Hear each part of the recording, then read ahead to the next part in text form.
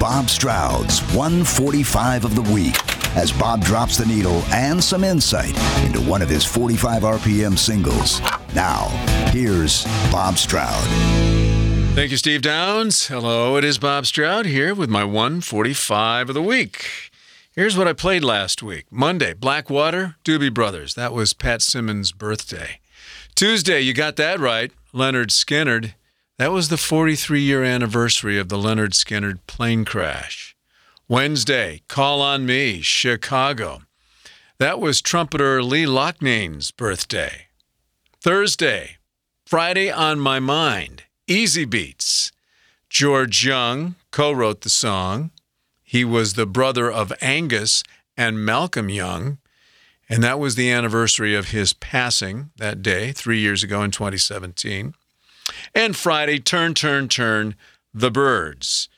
That single entered the Billboard Hot 100 Singles charts at number 80 on that date as it headed up to number 1.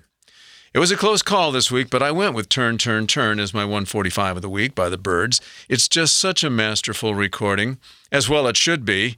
Rumor has it, they did 78 takes before they got all the bugs out. Folk legend Pete Seeger conceived the song when he set to music verses from the biblical book of Ecclesiastes.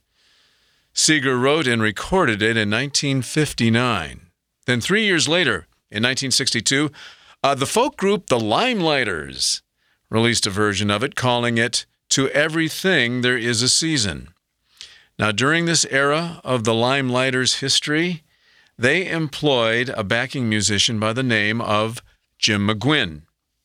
Because of the Limelighters' version, McGuinn became intimately familiar with the song, which came in handy when he was asked to arrange a version of it for a Judy Collins album in 1963. Collins changed the title back to Turn, Turn, Turn, To Everything There Is a Season. In the summer of 1965, the Byrds were on tour. And while on the tour bus, McGuinn's future wife, Dolores, requested that he play the song. So grabbing his guitar, McGuinn started playing the song with more of a rock feel to it than just a standard folk arrangement, which the song had always been. And after a few times through, McGuinn thought, hey, this would be a perfect Byrds single. His hunch was correct, as the arrangement highlighted all of the Byrds' strengths. Their harmonies, the thoughtful lyrics, and McGuinn's gorgeous, ringing 12-string Rickenbacker guitar work.